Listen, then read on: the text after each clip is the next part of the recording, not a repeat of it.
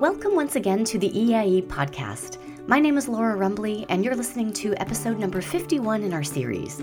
Thanks so much for tuning in. The field of international education encompasses many issues and concerns, but of course, students arguably sit at the center of much of our work. For those of you keen to understand more about the identities and interests of students, specifically in the context of European higher education, I think you'll be very pleased to spend some time with our guest for this episode, Rachel Brooks.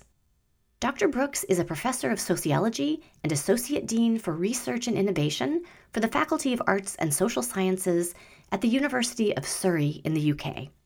She's also the lead author of a book published just this past summer under the title Constructing the Higher Education Student: Perspectives from Across Europe.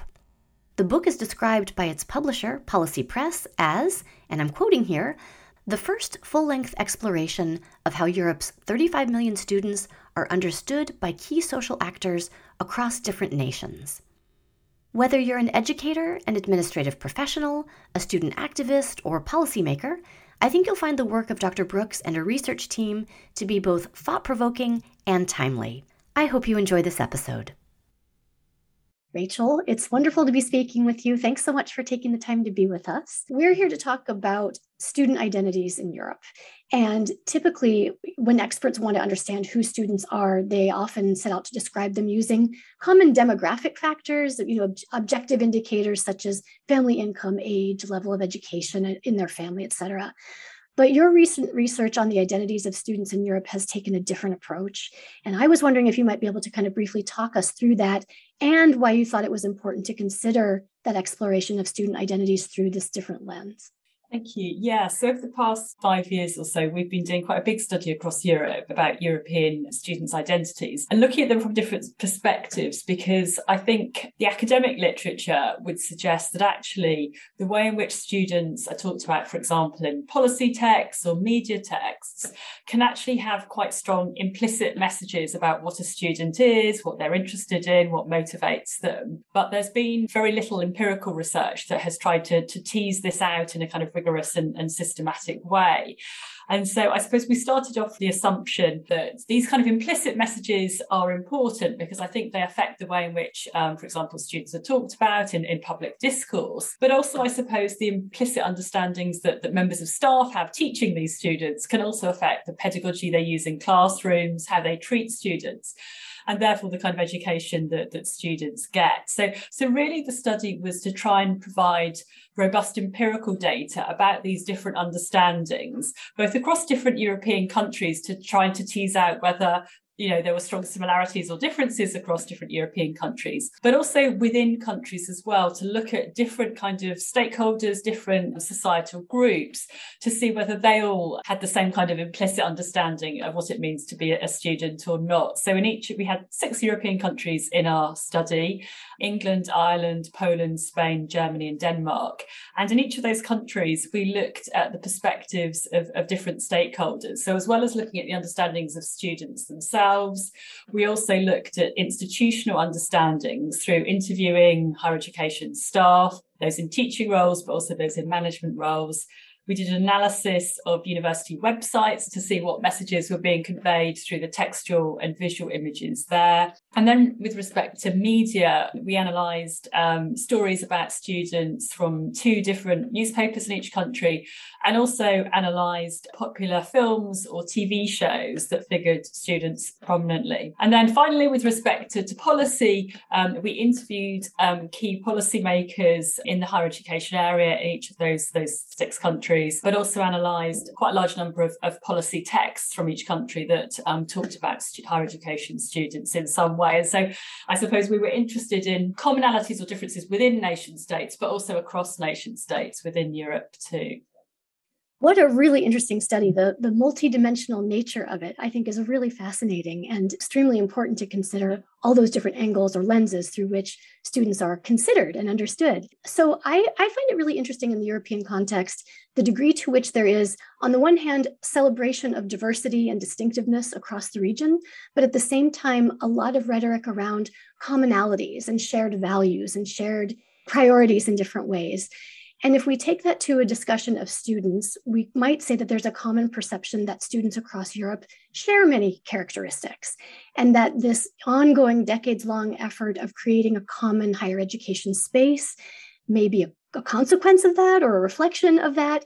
I wonder if your research indicates whether or not students do perceive themselves as similar across Europe, and whether or not they see a shared identity as European students as a positive thing or not. Yes, I think there are kind of two parts to your question, really. First of all, the extent to which their perceptions were similar, and then the importance of European identity or not. So if I take the first one of those to start with, I think our research demonstrated that in many ways, student perspectives were actually quite similar across our 6 countries. So, for example, many of them were kind of, their identity as a learner was very important, and they were really enthusiastic about their studies. They, were working hard, and they felt it was important to work hard, and that kind of academic identity was important. And we saw that across all 6 countries. But also, I suppose, again, across all 6 countries, students tended to have quite a broad understanding of higher education. So it wasn't all about kind of, learning and getting a job afterwards, although those were important to them. It was also about developing as a citizen and developing personally as well, and kind of transitioning to adulthood. And so we found that kind of common across the 6 countries. But also there were some quite interesting national differences too. So, for example, in Germany and Denmark, there still appeared to be quite a strong influence of the Humboldtian model of higher education. So, for example, students in those 2 countries, but not in the other 4, talked about how being a student, an important part of being a student was having autonomy over the pace at which you studied and the duration of your studies. And I think, that links in quite strongly to the kind of Humboldtian idea of kind of Lernfreiheit, the freedom and autonomy to decide about the kind of the pace at which you study. And I think, that also links into kind of policy reforms in those countries that have tried to encourage students to move more quickly through their degree programs. And so there was some kind of, criticism of that. But it was really interesting that in the other countries, no students really talked about how an important part of being a student was having that freedom to decide when you learned and the duration of your studies. So that was quite interesting. And also in Denmark and Germany, but to a lesser extent in the other countries, there was a very strong emphasis on higher education not being a kind of, just a kind of discrete period of time, very different from the rest of your life, but an important period for self-development, but also kind of, linked to other important parts of your life in terms of development of the self, and, a kind of reference to ideas around Bildung in Germany and Den Els in Denmark, which again are kind of an important part of this Humboldtian version of higher education. So although there were important commonalities, there were also some of these kind of, quite strong national differences in some of the kind of, detail and nuance of what students talked about in relation to their identities. Super interesting to see it again. Yeah, those differences. Talk about the European aspect. Yeah. So that was something that actually didn't come up very strongly from the students themselves. So we had, I haven't really said much about our research methods, but we got them to do a kind of plasticine modelling exercise to start with, where they were meant to make a model of kind of, how they understood their identity.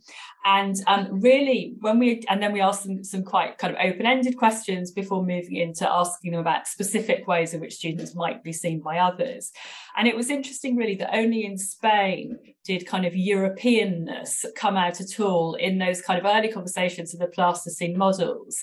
And I think in some ways in Spain, it was kind of a feeling of perhaps being on the periphery of Europe, a kind of sense that perhaps they weren't as competitive as students elsewhere in Europe in terms of entering the labour market, which again, I suppose links to some of the kind of academic literature on Spain's sense of kind of, I guess linked from, going back to the kind of Franco dictatorship, a sense that, kind of sometimes being perceived as on the periphery of Europe, and the European project as being an important means of becoming included with that European community. And so I suppose we saw that coming out a little bit in the Spanish students' perspectives.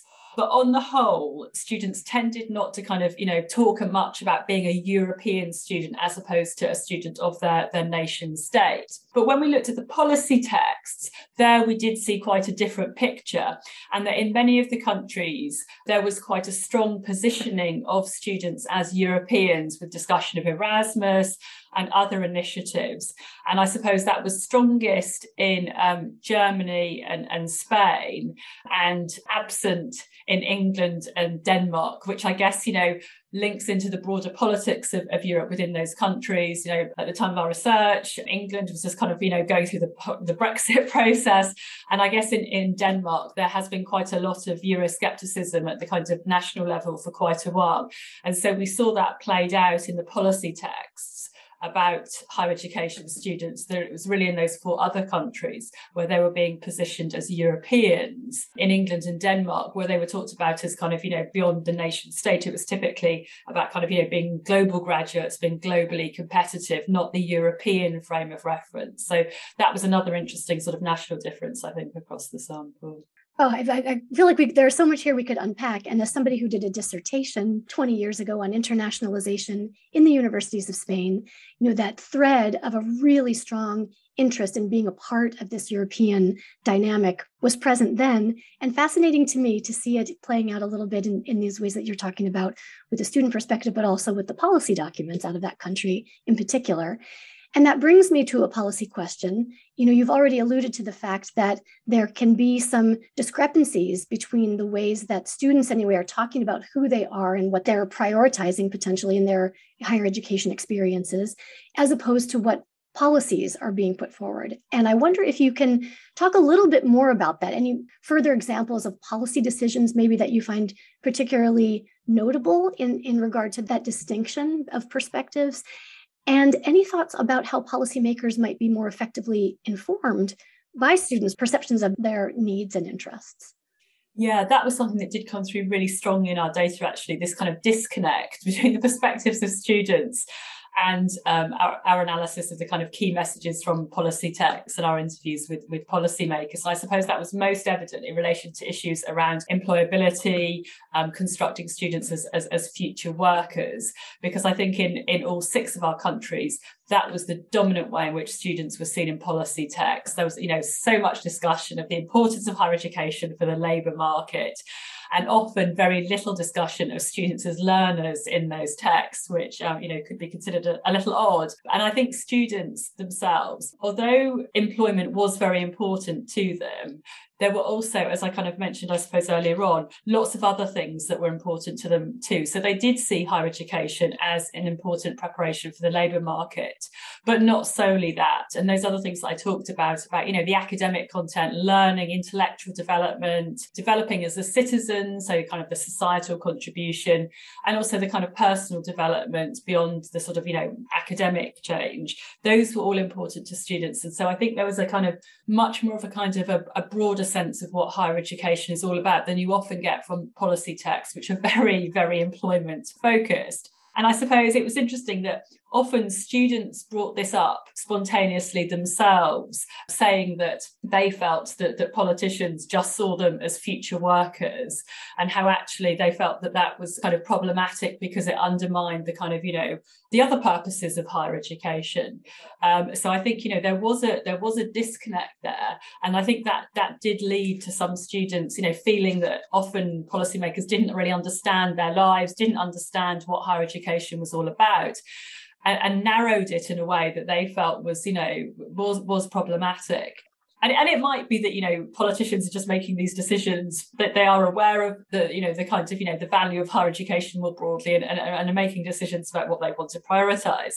But I think, because of the kind of way in which this seemed to antagonise students, I would suggest that, giving greater recognition to those broader purposes of higher education would chime in much more with student perspectives. And also, I suppose, when we're thinking about encouraging young people to seriously consider university in the future, emphasising that it's not just about preparing for the labour market. If you go to university, you're likely to gain a whole range of other skills and knowledges. It seems kind of, to me, sensible from a policymaker's perspective to stress those other things too, because they are important, and they're clearly important to students as well. Can we talk just a moment about the students who were involved in the study and your sense that they were representative, of that broad body of millions of students across Europe? Or were they perhaps more inclined to hold certain positions or have a certain level of knowledge about the systems in which they're operating and the policy dynamics around them. Yeah, so I think that would be one kind of, potential weakness that I guess, no social science method is perfect. And, ultimately we did ask for volunteers to take part in this project. But I think what we tried to do was, kind of aware of those kind of issues, we did try and get a diverse sample as possible. So I should say that we only talked to undergraduate students, not postgraduate students, and we excluded international students from our sample.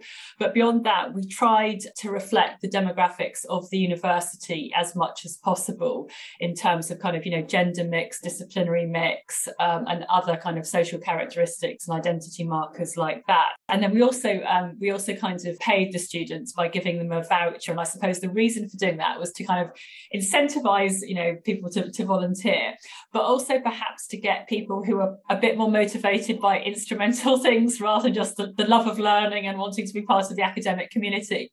So I would say we were aware of those potential limitations and we did try quite hard to counteract them. However, I think that is probably, a legitimate question to ask. Is the sample that we ended up with truly representative of the student body across Europe? And it might be that, we have people there who are just keener to talk about these issues than perhaps other people. So I think that is a legitimate question to ask. But I think even so, the fact that a lot of the findings were common across all of the students in our Six Nations does suggest that, even if they're not necessarily the most representative of students, there is still kind of quite a commonality of feeling. Because I think, across our sample, we did, talk to quite a large number of students across Europe. And I suppose that the similarity of their perspectives was notable, I think. Absolutely. And as you say, even just the content of the issues that they kicked up brings up really important questions that clearly somebody has these feelings and these perceptions and they need to be questioned further. So I think that's really, really quite interesting. Now, I don't know if your research got into this or if this is even a relevant question for you, but we got to thinking in preparation for speaking with you that students have ideas not only about who they are, but also about who they could be or should be based on role models, perceived societal expectations. And maybe that does connect a little bit to the forces that they seem to be feeling about workforce preparedness, that type of thing. I wonder, as you've been thinking about all this material that you've collected in these conversations that you've had with colleagues about your work, what can university professionals do to support students in achieving the various aspirations that they might have, while at the same time, if not protecting them, somehow guiding them in relation to some of these really unhealthy or unrealistic expectations that society may be bombarding them with at this time? Yeah, no, that's a really interesting question. I suppose in relation to kind of, university staff, again, we saw in most countries a slight difference of perspective between these students who, again, were interested in the labour market. That was important to them, but equally, did put a lot of emphasis on the importance of their studies, how much they were enjoying that, how much they were changing as a result of the intellectual content of their degrees. But I suppose from the staff perspective, there was typically a view that, students these days are not the same as in the past. They're much more instrumental and it's only the labour market that they're interested in. And, they're not genuinely interested in the learning. So, I take your point about perhaps these students not being the most representative, but equally, we are talking about kind of strong feelings amongst those we did talk to. And so I suppose our suggestion is that, perhaps university staff need not to make such kind of generalizations about students. The fact that, that they're clearly not all instrumental in their approach to learning. They're clearly not just completely focused on the end result and their entry to the labour market. So I think there are some messages about pedagogy in universities and about some of the assumptions of teaching staff that maybe those do need to be questioned. And to recognise that actually, many students are genuinely interested in the academic content of their programmes. They are interested in making a wider societal contribution. It's not all about a kind of an individual end goal of getting a good job. So I think that certainly I think in the UK, a lot of what we do in universities now is kind of premised on this view that, it is getting a good job at the end that students want, and they will be quite instrumental in their behaviour to get that. And I think, our research does throw that a little bit into question, that actually, you know, students do have perhaps a more rounded understanding of higher education than some staff think. So I think there are some kind of lessons for us in universities there. But then I suppose that the second point that you asked about kind of protecting students from these kind of constructions. I mean, I think, you know, again, perhaps giving students space to talk about them so they can realise that, you know, they're perhaps not the only one who's feeling that, you know, this is an unhelpful way of talking about students. So kind of sharing those experiences. But I also think our data suggests that, you know, students find that kind of annoying and in some ways kind of undermining, but equally there's also evidence of them kind of, you know, being able to resist those and being able to contest those. So again, I think, you know, we shouldn't see students as kind of completely passive in the face of these kind of more negative constructions. So I think perhaps instead of protecting students, it's more about trying to change the national debate or the public discourse about students. And I think, you know, that can be achieved by giving students a greater voice in public life so that, you know, the media, policymakers, the public at large gain perhaps a better understanding of what life is like as a student in contemporary society. So some of those kind of, you know, broader issues can be kind of surfaced through that. So I suppose that's what I would suggest, that perhaps we need to give greater attention to the lived experiences of students so that, you know, we can hear their voice and their perspectives a little bit more often than is often the case. Because I think that was another thing that came up across the 6 countries, students feeling that actually they as students didn't really have much voice in public debate about, you know, about a whole range of issues. That is something, the student voice, that the EIE has been digging into more and more. I want to say in the last couple of years, really listening to the perspectives of these remarkably engaged, intelligent, excited and committed students that are around us, that are really wanting to be part of the conversation and have so much to offer in terms of our improvements in higher education. I know that when I get to the end of a big research project, I find myself sitting with a series of unanswered questions and new directions that I would love to work in if I had all the time and resources at my disposal. And I was wondering if there were maybe 1 or 2 angles or questions or parts of this story that you might be currently pursuing, or if you just could, in an ideal world, you would, what those would be. Yeah, so I think it's thrown up a lot of issues. One of the things is about kind of international students, because as I mentioned, we kind of excluded them from the sample because we felt that the issues might actually be quite different for international students.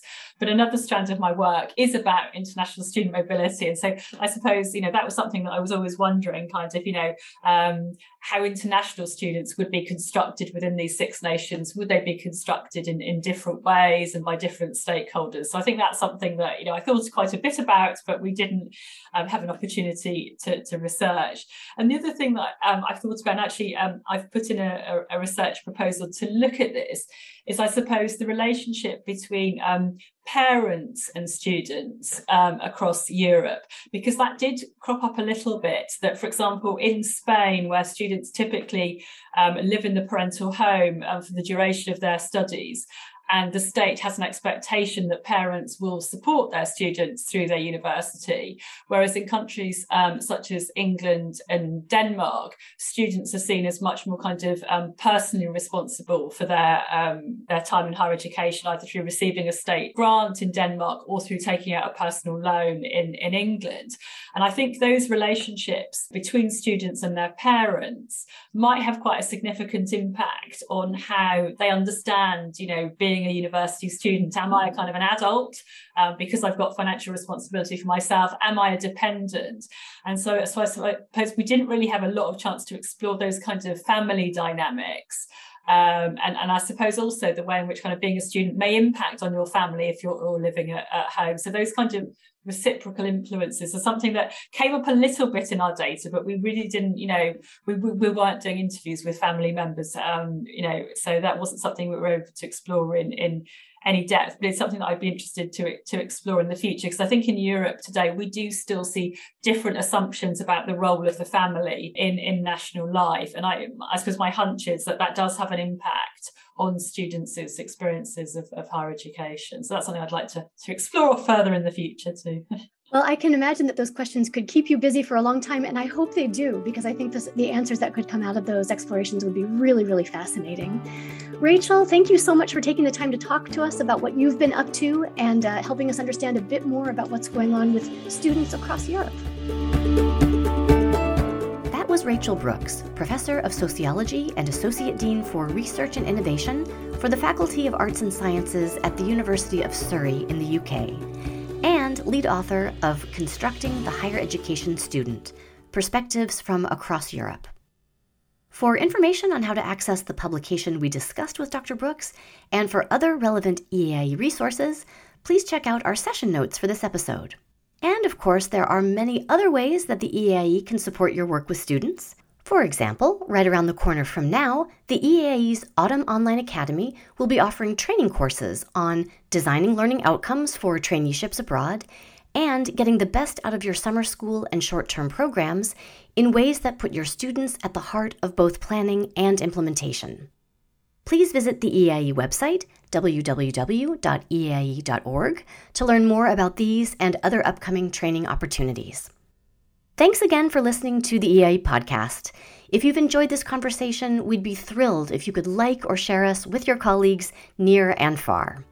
We'll be back with a new episode in 2 weeks' time. For now, all good wishes to you from the EAIE.